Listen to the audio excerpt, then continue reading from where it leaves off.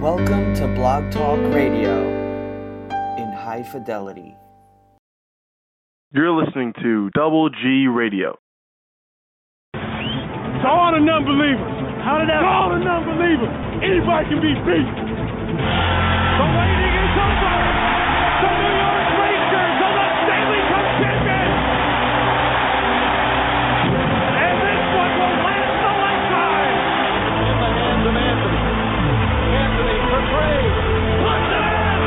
It's by one with 8.2 remaining.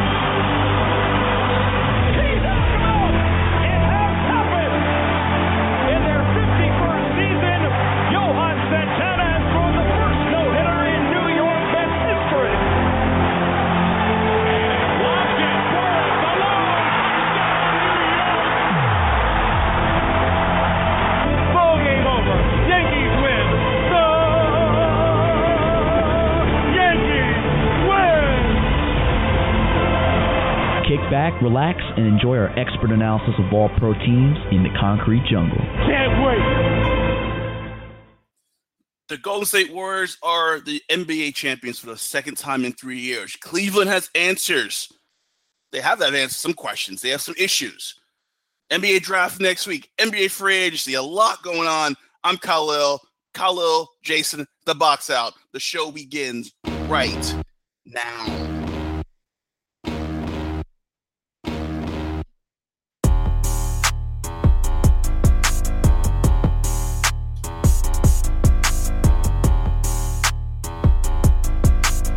It's the box out here on Double G Sports Radio. I'm Kahlil. Jason Cordner will be joining me in a few seconds. And the NBA Finals kind of went the way that everyone assumed it would. Cleveland got their one big win to force a Game 5 and go back to Golden State.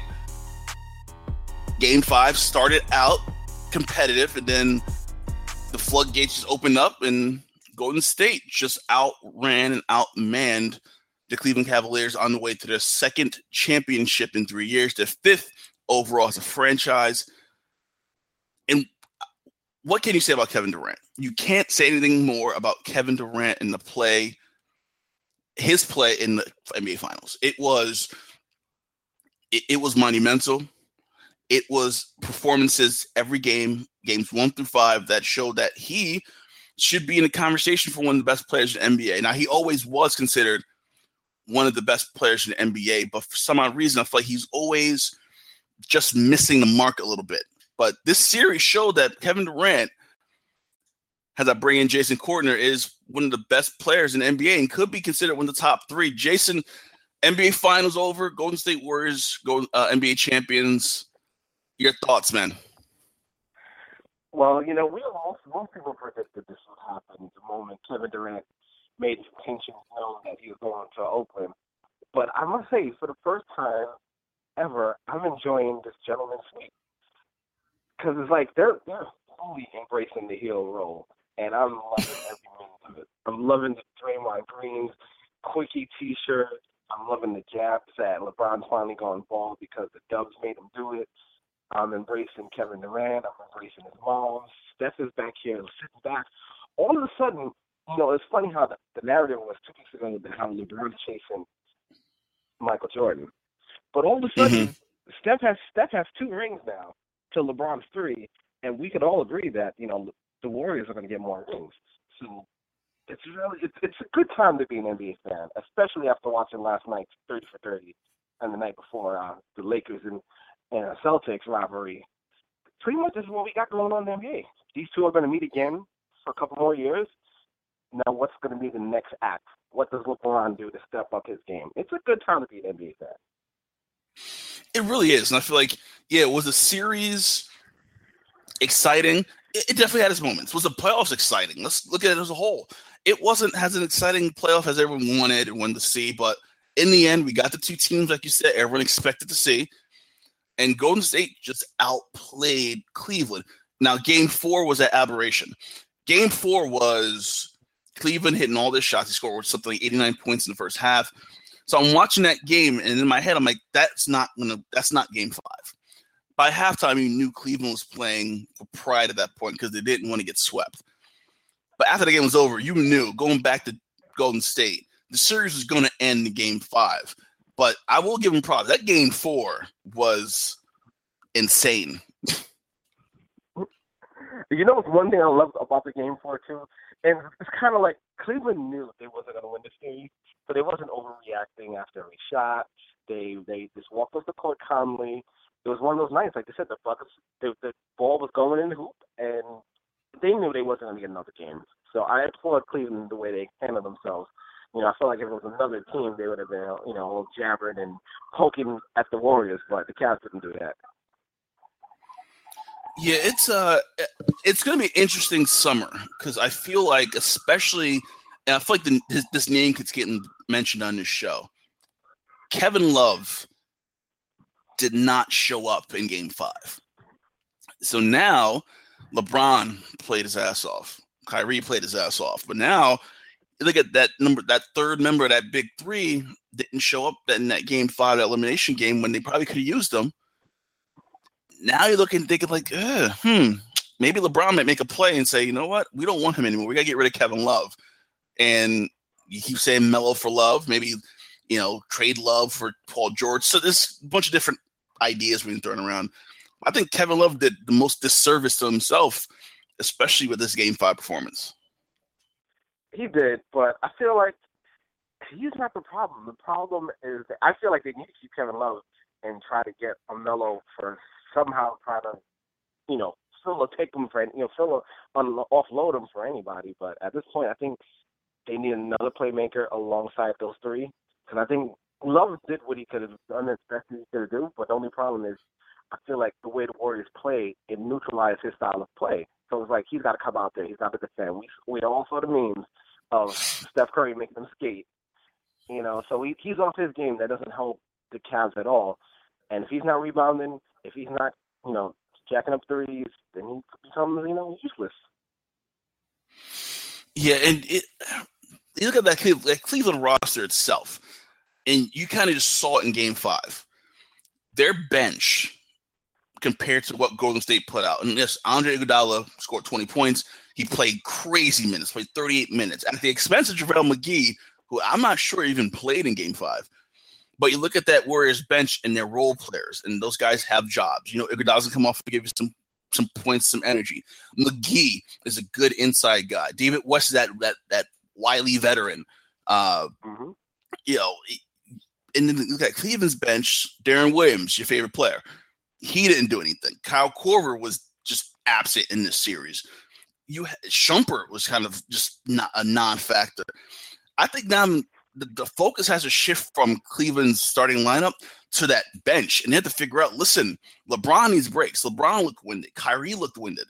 We need guys on this bench that can come off and play some minutes and give these big guys breaks, because by the end of Game 5, LeBron was huffing hard. Yeah. But you know what's funny? It's interesting about that, but Cleveland has the highest payroll. So what options do they have but to get, like, minimum veteran players out there? I mean, you look at Golden State. I mean, they got a couple of guys for those. Well, I mean, those guys want to play with Cleveland and play with Golden State, so it shouldn't be that difficult. But I feel like they're so focused on the Cavs have to be. The Cavs have to get younger, and that's the problem. I feel like all you're going to do is get some older players while you still have a nice young nucleus in the Golden State, where you're going to get more huffing and puffing. And this time you got to be careful, because I do think Boston and maybe another team in the East, I don't know which team yet, will step their game up, so it won't be just a cakewalk to the final for the Cavs. No, it really won't. I feel like they know that. I feel like deep down they're understanding that, you know what, we need to make a move. We have to do something, because the East is only getting better. So at some stage of the game, they're like, hey, we got to step it up a little bit, because it's not going to be this easy for us to kind of just steamroll through playoffs anymore. Especially when those guys aren't getting breaks. Like like I said, they're playing. LeBron James played 46 minutes. Kyrie Irving played 42. J.R. Smith played 41. And James had 41. Irving had 26. J.R. Smith had 25. But then you look at the bench, they go 4 deep. Richard Jefferson only had 4 points. Darren Williams had 0. Shumpert had 0. Kyle Korver had 3 points in 18 minutes. And you didn't see Darren Williams. You didn't see Derek Williams see Channing Frye. You didn't see Jones. It's enlightening. I'll put it that way. It's very enlightening to see that. When you look at the Warriors bench, Patrick McCaw came off the bench, had 6 points, and hit some big shots. And he was probably the thinnest guy out there, and he was just inside getting rebounds. I think where the Cavs are in trouble. I really do, and I keep hearing the name Melo or Paul George. Why would either Phil or whoever's on the Pacers make that move?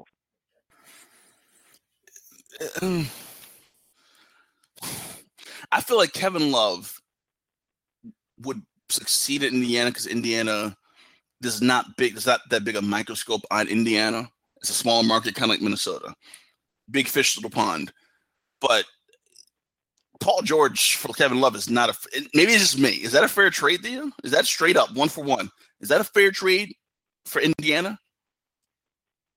No, but you risk the option of him walking after next season either way. So it's kind of like they're in a tougher situation than the Knicks. Because the Knicks, you got to waive Melo's no trade clause, and you got to, it's a couple of hurdles.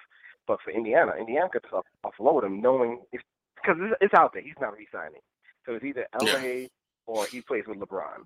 Those are pretty much going to be Paul George's option. So I could see Indiana pulling that move. I just don't think it'd be a great move for them because I feel like they're going to get the Kevin Love in Minnesota, but that style of play, as the Warriors have shown you, is not going to win you games, let alone championships in the new NBA. No, you're totally right. And I feel bad because Kevin Love is the fall guy. Kevin Love's getting a lot of criticism since the series ended, and I feel bad for him. But you look at Golden State, and they have a lot of decisions to make this offseason also. Steph Curry, he's a free agent, unrestricted. He can leave whenever he wants. The Warrior ownership already came out and said they're going to do whatever it takes to keep him around, which I'm pretty sure he's going to stay. The question is if he stays, it's how much money is he willing to defer to keep the team intact? Because I feel like he can make the max. I think the max is 5 years, $201 million or somewhere in that number. And if he takes the whole 200, that's going to really put a strain on the money for Golden State. Now, if Curry's willing to kind of pull back a little bit and say, listen, don't give me the whole 200, give me X amount and use the other bit of money for other people, you're looking at a 5 to 6 year thing with this team. Do you think Steph is willing to do that? I think Steph is like, I want my money right now. Absolutely. I think he's willing. He's going to take he's willing to take a pay cut, and everybody else is going to follow his lead. And for Steph, what makes the situation even that much sweeter, for Steph and KD, they have great sneaker deal contracts. And then on top of Curry, I believe Curry has stakes in Under Armour, so he's financially set. Plus, he was born in privilege. Let's keep it real. He was born in privilege. So he's not thinking about the money. He's doing all this for the love of the game. So why not have a chance here to really build the next dynasty? The Golden State organization has 5 rings now. That's one behind the Bulls. So they could easily leap past the Bulls and become the third highest ring total in NBA history. They could possibly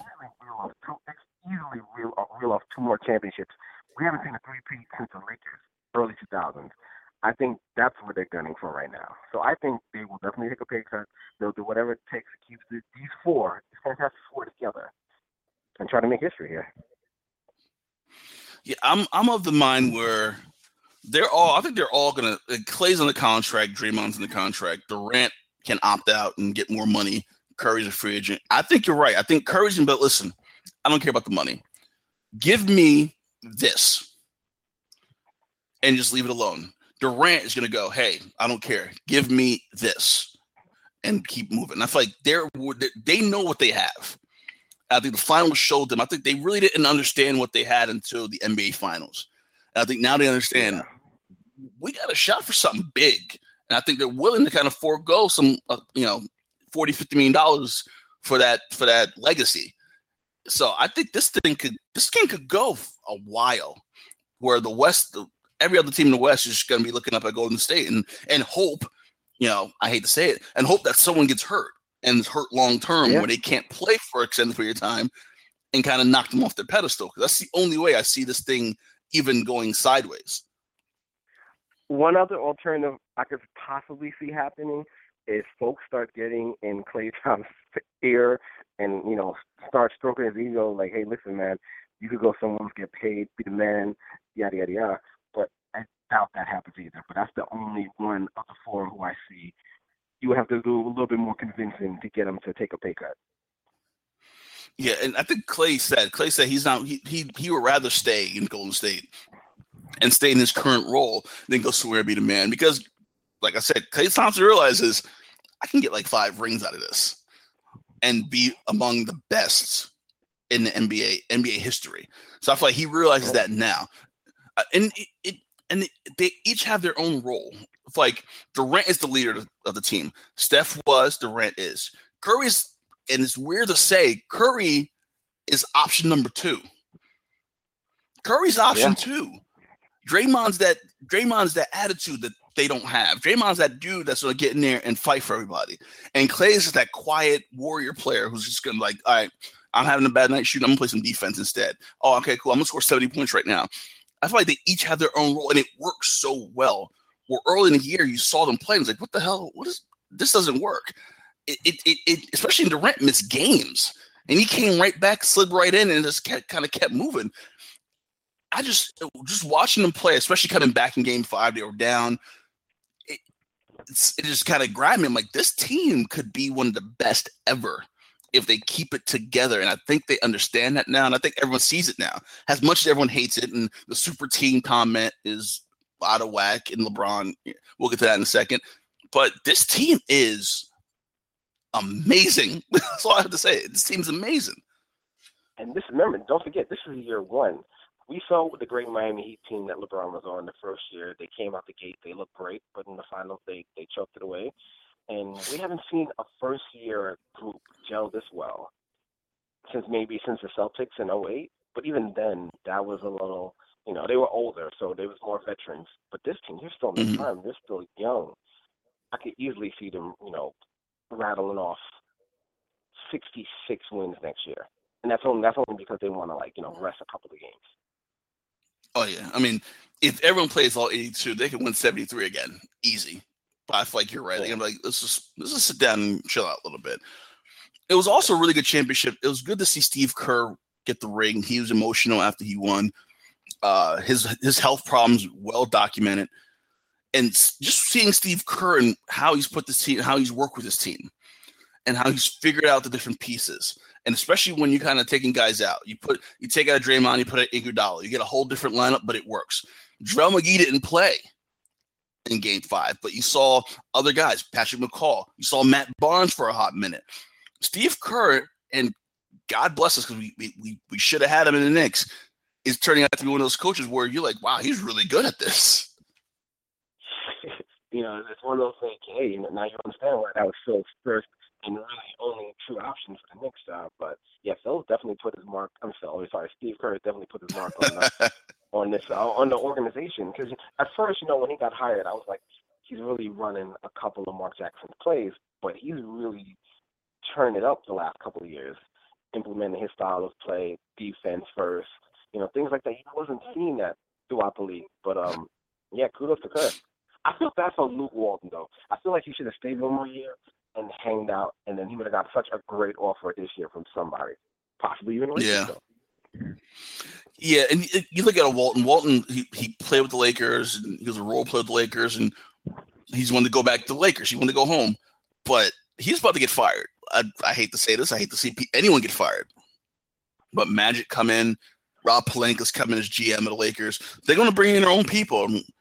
Luke Walton's not one of their guys, so he's a good young coach, but his time is going to be cut down very soon too because he's not one of Magic's guys. So you're right. Exactly. Walton should have stayed another year, and there's going to be jobs opening up very soon. I think sooner than you think. Maybe even college jobs that Walton could have went out for. Ohio State's looking for a coach. Well, we're looking for a coach, but Luke Walton missed out on a second consecutive ring to go to the Lakers and get fired after 2 years, I think.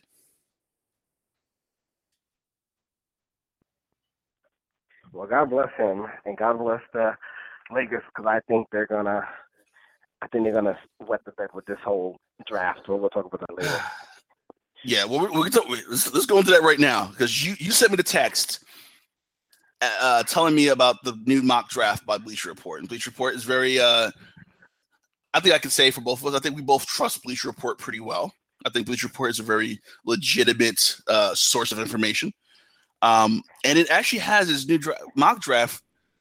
LA not selecting Lonzo Ball, which I was like, I'm not sure about that. But it's very interesting if they don't go to Lonzo Ball route. And according to Bleacher Report, they're not. And that they might even still be trying to trade that second pick. That's still in the works too. So Lonzo Ball may not be guaranteed to go to LA on draft night next Thursday. Well, I don't see how that's possible. Unless you're trading that number 2 pick for Paul George. Other than that, you have to make that pick. If Magic has to make that pick. If you let him slip to Philadelphia, I promise you, Philly is making the playoff next season. But I feel like Lonzo is he's a perfect Magic Johnson guy to be the first pick in his new regime. It'll make perfect sense to me. But then what happens to Russell? I mean, unless the rumor is that they would move Russell to the 2, which is not a good spot for him at all. D'Angelo Russell's a point. He's a point guard. But that's the rumor. The rumor is they would move him off the ball and probably trade him. I would hope they would try to trade him because D'Angelo Russell's a 2 guard just won't work in the league. According to the mock draft, the Lakers are picking Josh Jackson from Kansas, a small forward.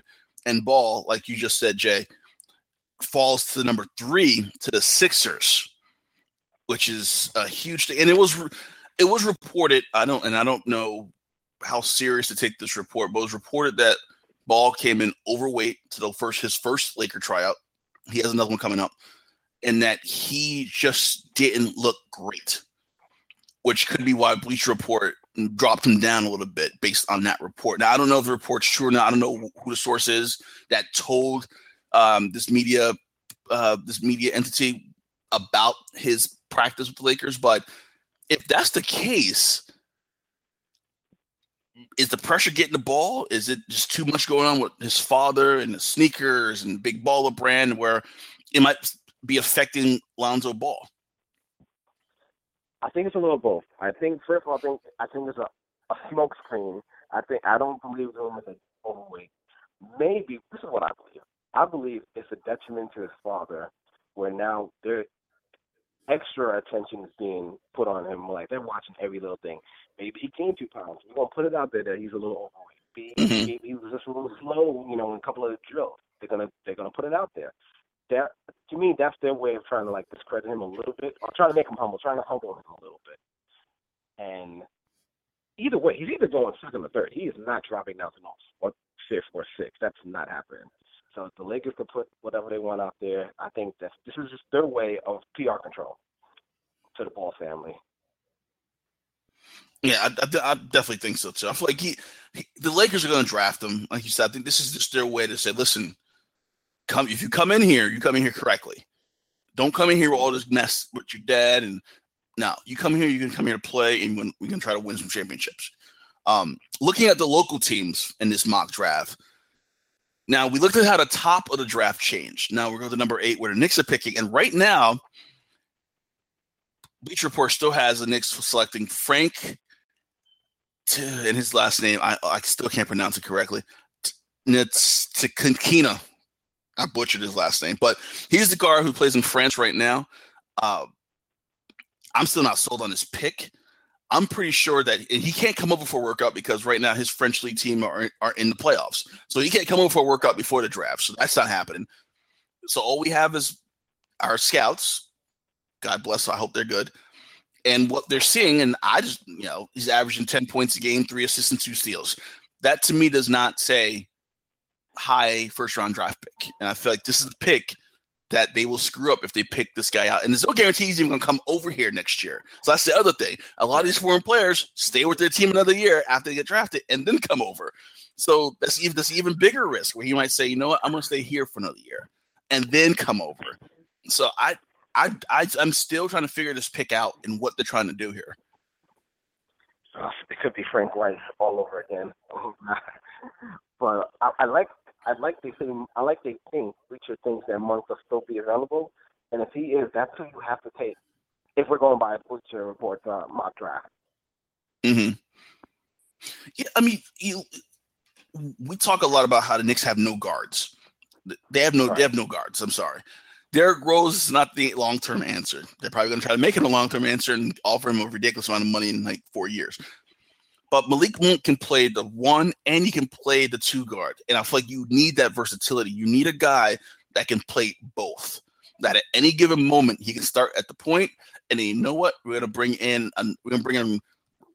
Ron Baker to play point. Okay, Malik, you move over to the 2. You need that versatility. Malik Monk's the guy to do it. Not to mention you have so much tape and footage to see a Malik Monk because he played at a major program. And he played on TV almost every night, essentially. That you don't have on this point guard in France. I feel like you're taking a gigantic leap of faith, and this isn't the time to start taking leaps of faith. You have to go with sure things now, and you have to stop. You hit once with Porzingis, stop. All right, you go to the casino, you hit it big, take your money, leave. They're putting their money back on the table. Yeah, they're putting their money back on the table if they draft this guy again. Yeah, but it's all about what Phil's psyche is going. I hope Phil addresses the media pre or after the draft, because we're going to have a lot of questions for him if he screws this up. I mean, I'm pretty sure he will screw it up. I hate to say it, but I think he's going to screw this up anyway. One pick that was in the first round that I saw him play at Barclays during the ACC tournament. He didn't play a lot. 2 torn ACLs. Harry Giles from Duke, freshman, power forward, plays a little bit of center. They have Portland picking him up at number 20. Now, 3 knee procedures, 4 points a game at Duke. Do you think that he could be a good player in the NBA, or do you think he kind of shot himself in the foot by coming out so early after not playing a lot in his freshman year at Duke? I think he shot himself in the foot a little too early. He should have went back and stayed and do 1 more year and, increase his draft stock. Because I feel like if he's going to be a late first rounder, depending on which team he goes to, he's probably going to get eventually at some point during the season get sent to the developmental league, which will probably be a detriment to his game right now. So I think he really shot himself in the foot there coming out early. Yeah, I don't see it. I feel like, especially with all the departures that Duke had with Tatum and Kennard. Yeah. This was his year to kind of break out and be that star on Duke, which is going to get your draft stock up. So they have you mocked going 20. You play at Duke and play a full season, get your points up, get your rebounding up. You can go from 20 to 6. Exactly. Yeah. So I feel like Giles didn't really think that through. Also, going to the local team again, Brooklyn has 2 picks in the first round. According to the Bleacher Report mock draft, they have Brooklyn at 22 selecting, and this is another foreign name, so I apologize ahead of time if you're listening and you're from Latvia. Anges Persegnis, I think that's how you say his name, 724 from Latvia. A player who I'm not sure would come over either right away. But do you think this would be a good selection for them to go overseas and maybe stash a guy for a year or 2? Or do you think they need someone right now? Well, no, they could definitely stash somebody. They don't really need to overthink the draft pick. If they get somebody good, that's probably a year away from playing. That's fine, because unfortunately you're gonna be in the same predicament next year. Yeah, I don't see. I feel like if you're San Antonio, if you're Golden State, if you're Cleveland, I feel like those are the teams that can afford to pick guys. San Antonio does it. Pick guys and stash them. The Sixers did it. Pick guys, stash them over, come over when you think you're ready, when you want to come ball in the NBA. If you're a team like Brooklyn, if you're a team like Portland, if you're a team like, I would even go a team like Sacramento, you can't afford to pick players in the first round of the NBA draft and then say, hey, you know what? Just stay where you are. When you're ready, come on over. You don't need that. You need guys in the court now. You need guys to play. And for you to have this draft pick just disappear for 2 years, you can't win that way.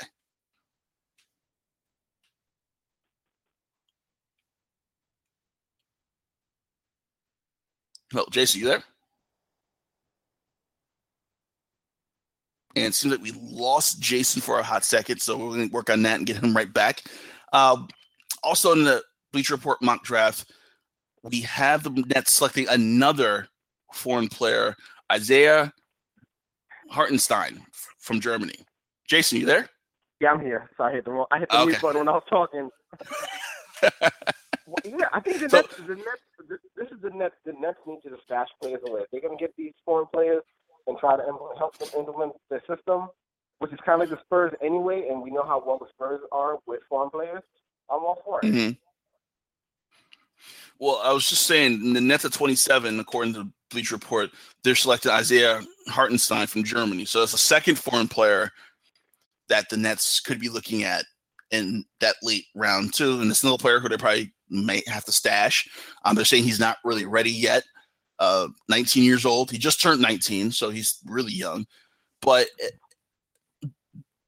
the Nets have goodwill, I would say this, because everyone knows they're not going to be good. So you could take a few chances and hope that they pan out later on.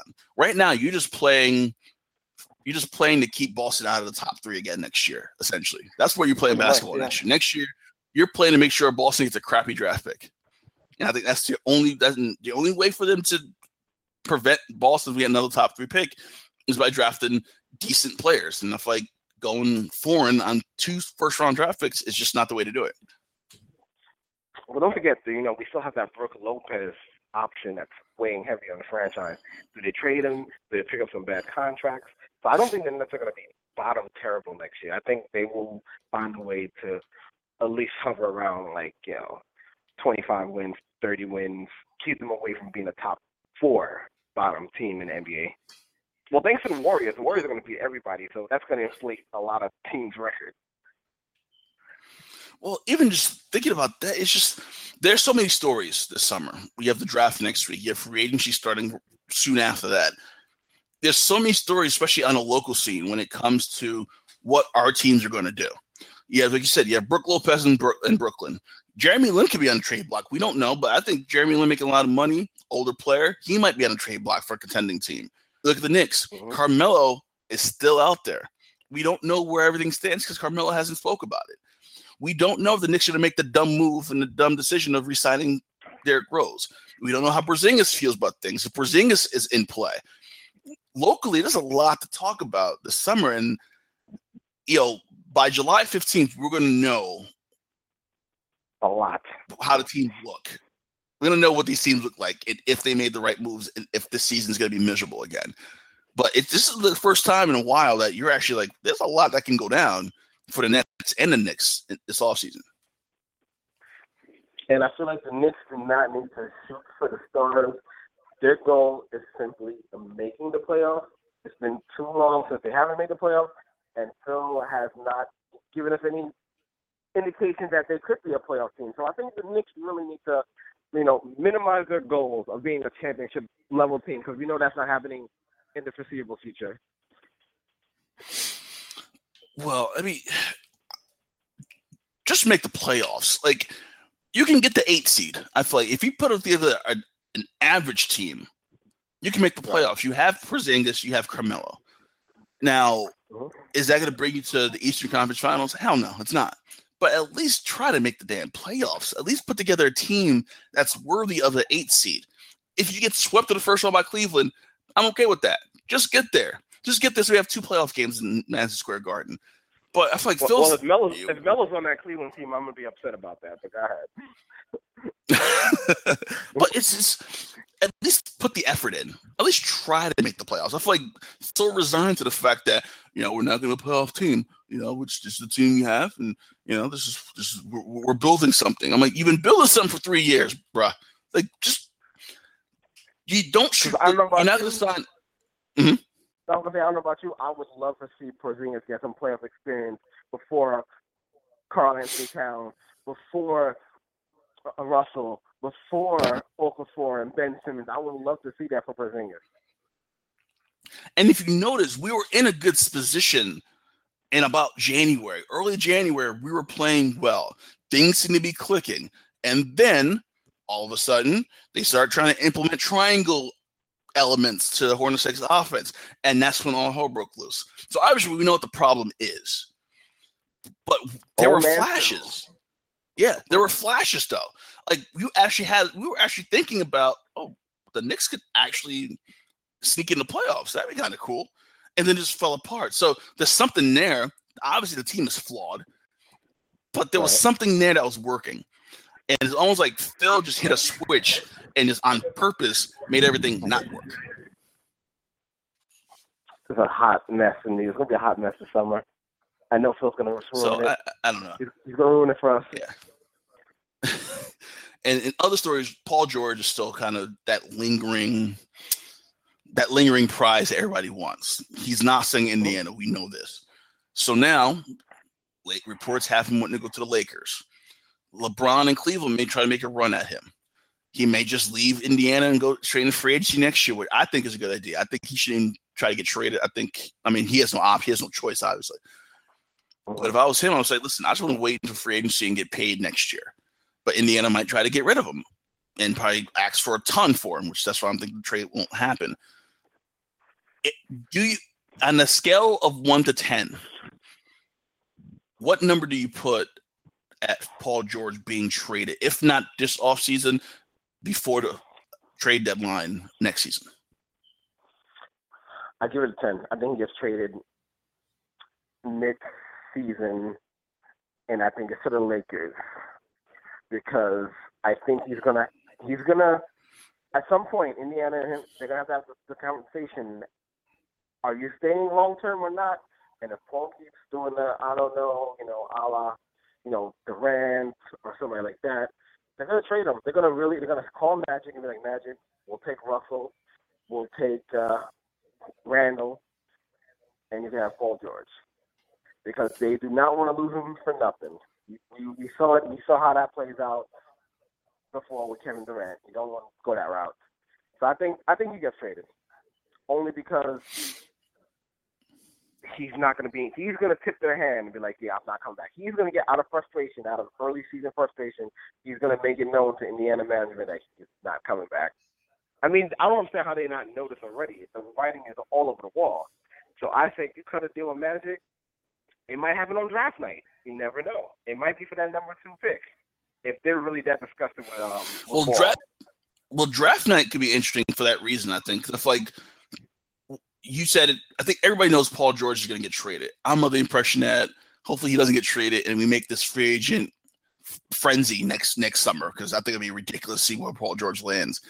And you'll probably still see it anyway, but I think the team who trades for him is going to want some type of guarantee that he's going to re-sign with them. But draft night could be interesting for that reason. The Lakers are reportedly looking at trading that 2 pick. That 2 pick can go to Indiana. So you put together a package, that number 2, like you said, Julius Randle, maybe one other player, bad contract, Mozgov, possibly, wink, wink, for Paul George, and Indiana's pick, or maybe not even Indiana's pick. There's so many different ways the Lakers can pull this trade off. They have good young trade assets. So it's going to be interesting to see where the Lakers go. I promise you this, and that it's not really out there. It's not really out there in a lot of media coverages, but I promise you, Danny Ainge and Magic are working that phone up until draft night with Indiana. Oh yeah, I'm pretty sure that they're talking right as we do this show right now, and just trying to figure out what works for each team. Because Magic already said, hey, the only player on this team that is untouchable is Brandon Ingram. Everyone else is disposable. So he made it clear we're willing to listen. So, and I feel like Danny Ainge and Kevin Pritchard in Indiana are probably just like, okay, you're willing to listen? How about this? Okay, you don't like it? Okay, come back at me with something else. I feel like this trade-off is being thrown back and forth all day, every day, trying to figure this out. It's good. Like you said, it's going to be such a great summer, man. Paul George, Carmelo Anthony, Butler, Hayward. It's going to be a great summer. It really is. And thank God we have this show so we can, especially next week. Next week's the draft. It's going to be live. We're going to be live during the draft. I might try to keep the show on for a little bit longer than an hour. If you're down, we can talk about picks and we can just do that. We'll watch it live and we'll just kind of talk about it and kind of the spitball thing. So we'll do that next week. Talk about the draft and we'll do that. It'll be a 2-hour box out next Thursday night. So we'll do that. You had a rant. You told me today you had a rant about the NBA awards. And I didn't want to ask you what the rant was because I wanted to hear it the first time tonight. What is your rant and your problem with the NBA awards happening in New York City?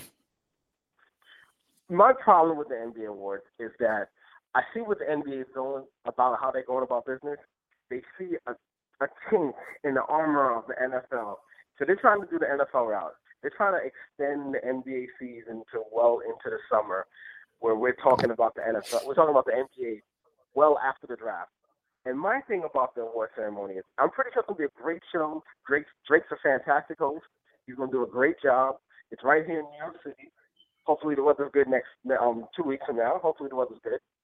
But my problem is Russell Westbrook is going to get the MVP, and it's going to feel like when you and your best friend, your best friend is engaged, he's about to make that announcement, and somehow you got married before him, and you make that announcement months after he was supposed to make that announcement. So I feel like he's gonna get that trophy, and it's gonna be one of the most lackluster acceptance speeches, or it could be a Rick Petty speech in NBA history. But what I don't like about the NBA award ceremony is that it's so late after the season. And then I looked at the calendar last night. 2 weeks after the NBA awards is the ESPYs. So now we're going to get Russell Westbrook. He's going to win his MVP in 2 weeks. And then 2 weeks later, Kevin Durant's going to get another award because the Golden State Warriors are going to be declared the best team. So I feel really bad for Westbrook. He deserves a platform all by himself. He doesn't need to be in the middle of Kevin Durant's victory parade. And he should have got that trophy before he exited the playoffs in April. That's my only beef about it. I think the whole NBA award ceremony show, if it's going to be about the regular season, it should have happened at the conclusion of the regular season, right before the playoffs started. Yeah, I understand what they're trying to do. Like you said, I think we get trying to put together a show and make a little extra money and make this really big, extravagant night of it. But you're right. I look forward to, in the playoffs, a player winning MVP and then getting awarded the MVP award on his home court during the playoffs in front of his home crowd. That was always a good moment before a game. And not whether they lost that game, whether they end up losing the series, just seeing Kevin Durant get the MVP trophy in OKC during the playoffs, just seeing Steph Curry get the MVP on his floor in Golden State at Oracle. That was always a really good moment. I feel like the NBA is just paper chasing so hard, and just like you take away these moments, and it's like you don't leave much. And everyone knows what it is. Everybody knows why they're doing it. It's not a it's not an unknown fact why they're doing it. It's just it's not always about trying to get the extra buck and trying to get more sponsor time and make that extra $150,000 from Bose or Gatorade. Just let it be at some time. Just let things go. Just let things run the way it's run. Totally agree. But like I said, I feel so bad because Westbrook's not going to get that opportunity to lift that trophy up until October, November in front of his home fans. That's not fair to the fans of OKC. That's not fair to Russell Westbrook either. So I think they really did a detriment to him and the whole MVP award. Because who's to say next year, we now know how the NBA is establishing this award. They're not going to give it to anybody in Golden State because there's too many superstars on that team. LeBron's he's not in the whole chasing MVPs right now. He already got his 3. He's more chasing rings, so he'll coast if he has to. So now we know that whoever gets the MVP next year, most likely is not going to be in the NBA Finals. So we're going to get the same situation again next season if they continue to do the award ceremony after the season, which I think is just so not fair. Very true. I agree with your rant. I totally agree with it. And I think hopefully they realize what they're doing and they don't do this next year. But it's the NBA. They're going to do it again. We also talked on text today about, and I missed the entire day. I was at school all day at field day playing full court with 8th graders. So while I was being winded up running about, while I was like halfway dying running down the court, there was a little Instagram war between Draymond Green and LeBron James. Draymond and the Warriors had their championship parade, and Draymond wore a shirt with the Q from Quicken Loans Arena, where Cleveland plays, and the NBA trophy. The Q followed by the rest of the words. So the word spelled out Quickie, which signifies the quickness, the ease of which Golden State dispatched of Cleveland. So LeBron puts on his Instagram a picture of Draymond Green with the Cookie shirt on with the tag, "That's what she said, huh?" I'm like, okay, that's kind of cool. And it was a video of LeBron. I guess LeBron got a haircut and kind of shaved it down. LeBron got a 1. And Draymond kind of posted the picture of LeBron bald and said, "Them dubs finally made him go bald. Congrats at King James." So I don't know what to say to this because it's on both ends. It's funny, but it was like, and it's a bad look for LeBron to me. It's a bad look for LeBron. I'm sorry. Yeah, I totally agree. My problem with LeBron's rebuttal is, when you was trolling the Warriors all season, Ultimate Warrior and the whole, Undertaker and the whole Tombstones, 3-1. The Warriors were quiet. They kept quiet throughout the whole season about it. They had nightmares. I get it. They kept it quiet. So you got to be humble right now. You had your fun last year. They got to have their fun now. It's only right. And we know you guys are going to meet up again next year. So just worry about improving your team and trying to get the upper hand there. It's a game of one-ups, and I love it. Well, this is the other thing I want to talk about too, and I posted on Facebook. LeBron saying that he's never played for a super team. Now we know Golden State is a super team. We understand that. Durant, Curry, Klay Thompson, Draymond Green. You add Iguodala as a kind of a fifth leg. For LeBron to say he's never played on a super team, I would say LeBron created the super team. The Boston Celtics with Garnett, Pierce, Ray Allen, that was kind of a super team, but they were a lot older and they were kind of in their last few years. So I don't really consider that a super team. LeBron goes to Miami, recruiting Bosh and Wade. LeBron coming back to Cleveland, to Kyrie, forcing Cleveland to trade Andrew Wiggins for Kevin Love to create another big three. For him to say he's never had a super team or played on a super team is insanity. And that's revisionist history on his part. I totally agree with you. If anything, that one thing that Cleveland has over Golden State is they have 2 first-round picks, first overall draft picks. We also, we said before, Golden State's organic. Except for Kevin Durant, that's one acquisition. Everybody else has been there. The core has been there. LeBron has been an awful GM. This last 2 seasons, he's been an awful GM. But yeah, he formed 2 superpower teams. He knew the reason he went back to Cleveland is because they had Kyrie Irving, and at the time they had Wiggins. So he knew what he was doing. I think the whole stop, you can't cry super team now because you motivated these guys to do that. You spanked Durant so bad that first year that, you guys all matched up. So, to me, LeBron started this culture. You cannot run from that. He started this culture. So you got to sit back and just take it. No, he's not. And like I said before about the Draymond Instagram thing, I feel like it's just a bad look for LeBron. It makes him look petty.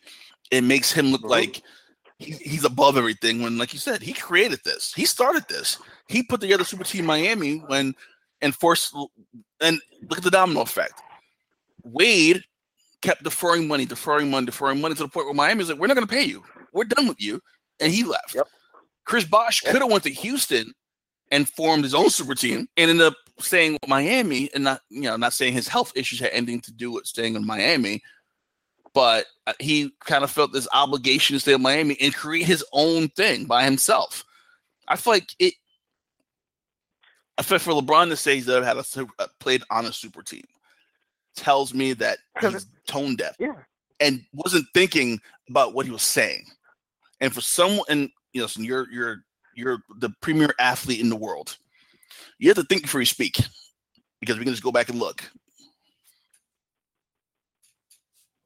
Something about LeBron. I'm starting. You make a good point. Starting to rub me a little the wrong way. He really left Dwayne and Bosh a little high and dry the way he exited Miami, because had he stayed in Miami, there's no way Wade was leaving. Bosh held the season. Yeah, we knew that. That was that. No one saw that coming. But by you not saying that you was, you're right. You kind of forced Bosh to stay in Miami and took that money from Houston. If you gave him a proper, heads up that he wasn't coming back, or you made your intentions known that you was leaving to go back to Cleveland. So I kind of see what you're saying there. I feel like the GM LeBron is what's failing the player LeBron. Like I said, I think I texted you. They would have been in the series if they had Waiters and Wiggins a little bit further than if they had Love. So I totally agree. LeBron's reluctance to play with young players is becoming a detriment right now. Because meanwhile, he's only going. I was going to say he's always looking to get veteran players, but that's not going to win you championships right now. Not in this Warrior culture we're in now. Meanwhile, Golden State's putting guys like Patrick McCaw on the floor and playing James McAdoo some minutes in the NBA Finals, where they're like, listen, you may not get a lot of burn. You may play 10 minutes a game, but when you go in, we expect you to play hard. And they're empowering them to go in there and play. LeBron doesn't want that. LeBron forced Cleveland to trade for Kyle Korver, to pick up Darren Williams, to pick up Andrew Bogut. LeBron forced their hand on that. I think Cleveland and David Griffin, their GM, was content on building a little bench nucleus with some young guys, and LeBron wasn't having it. I'll even go a step further. I think getting rid of Blatch, the coach, is starting to come back to haunt the team now, because his style of play would have been perfect to go against this Warriors style of play right now. Mm-hmm. And now the rumor is LeBron's going to try to play in LA, and he's not going to finish his career in Cleveland, and it's a whole big thing. And I don't want to talk about that, because I feel like that's kind of rumor and innuendo. I don't want to go into that about where he's going to go. We know he's in Cleveland, and they have to make some moves fast. LeBron's not going anywhere in the foreseeable future. This rivalry is the new Lakers versus Celtics. LeBron's turn to go make a move here and keep this thing going. And God bless them. Hopefully they win, because I would hate to see them lose again to the Warriors next year. So we're going to talk about the WNBA every week also, because now NBA season's over. I think the WNBA deserves some type of spotlight that they never receive anywhere. So we're going to give them the spotlight. Jason, you're the New York Liberty beat writer for Double G Sports, so you would know better than anyone the ins and outs of the WNBA. So we're going to do a little WNBA talk every week for a little bit. Right now, there's actually a game on. The Indiana Fever beating the Atlanta Dream 74-70. They're in the fourth quarter, 2:41 left. Fever with a 4-point lead. And tonight at 10:30, you have the Stars and the Sparks playing at 10:30 in L.A. Right now, the Liberty are in second place in the Eastern Conference. From the games you've watched this year so far, what is your thoughts about the New York Liberty and their shot, their chances of actually winning their first WNBA championship? I think they still have to work out a few things. They're definitely going to. I think they're going to come out the East this year. I like what I'm seeing from Tina Charles, and once they get some of the core players back from the European Championships going on right now, they're going to be fine. Mm-hmm. What you got to really watch out for is Minnesota. Minnesota's looking real strong right now. They're still undefeated. I believe the record is up to 9-0 now. Yep. And they're going to be a problem out west. And the Liberties played them tough early in the season, but that's going to be the measuring stick. Do they have enough depth to compete with the Minnesotas out there? That's going to be tough. It is. It's funny because since the WNBA started, I was always kind of that fringy fan, and I watched, and Rebecca Lobo and Teresa Witherspoon, and I was always interested in the team, and they always got so close, and they weren't able to kind of get over that hump. And I feel like now you have this nucleus of Sugar Rogers and Tina Charles. Yep. Essence Carson went to my high school, actually. I went to high school Essence Carson in Paterson, New Jersey. So I'm a fan of hers also. She's not there no longer, I think. But, I think at some point, this has to be the year. I think Lambeer, for this franchise, they have to kind of move ahead and win that championship. And I felt like last year was their shot, and they just didn't show up in the playoffs. And I feel like this year they have that team together that's been together for a while that can actually, I think, make a run and actually come out the East and actually compete. But Minnesota is a buzzsaw at 9-0 right now. Yeah. It's going to be something. And it really is. It is. Your thoughts about, apparently, and obviously we don't see a lot of Brittany Griner in New York. We only see Liberty games, and sometimes they're on TV, sometimes they're not. But apparently Brittany Griner's had an MVP season, which everyone's been waiting for, because Brittany Griner's been kind of quiet since coming into the WNBA after leaving Baylor. Yeah. I've seen her when she played the Liberty. She had a great first half, but then, the defense of Liberty shut her down the second half. It seemed like Taurasi is stepping back a little bit and letting it be Grinder's team, which is perfect for the way they play. So maybe they might start making a move here, and they're gelling, and maybe they might be the team that knocks off Minnesota. Because I'm telling you, down the post, you really should see how she plays. She plays how Kevin Love used to play when she gets to the post. So at this moment in time, you would say WNBA Finals, Minnesota, Liberty, or is there someone else that you're looking at out of the West that could give Minnesota a run for the money and knock them out and go to the WNBA Finals? I would love to see that. Anytime, I'd love to see that. Because you have the LA Sparks 6-3, Phoenix Mercury 5-4. I don't see Seattle. I've watched a couple of Seattle Storm games. I just don't see it. I think they're missing something. Washington's really well. They get Elena Deladon from Chicago. She's playing well as she normally does. The Atlanta Dream is always a team that I hear about every single season. That's always kind of that kind of the under the radar team that makes the playoffs, but they aren't always able to advance in the playoffs. But they have a really good roster. So I think not just Washington, but I think for the Liberty, Atlanta could be that roadblock that they could face going to the finals. Could be. But I just think the Liberty, their strength is their front court and their defense. And I would get them, especially the way I've seen how they handle Grinder and the Mercury. I definitely think that if that continues, it's still early in the season, they'll be fine. Yeah. On a scale of 1 to 10, what would you give Isaiah Thomas as president of the New York Liberty right now? I'm going to give him a 10 because I haven't seen him. I haven't seen him yet. That's good. That's good. We have a final. Indiana Fever 85, Atlanta Dream 74. As I just said, Atlanta can maybe knock off the Liberty, but they lose to the Fever tonight by 9. San Antonio, LA at 10:30.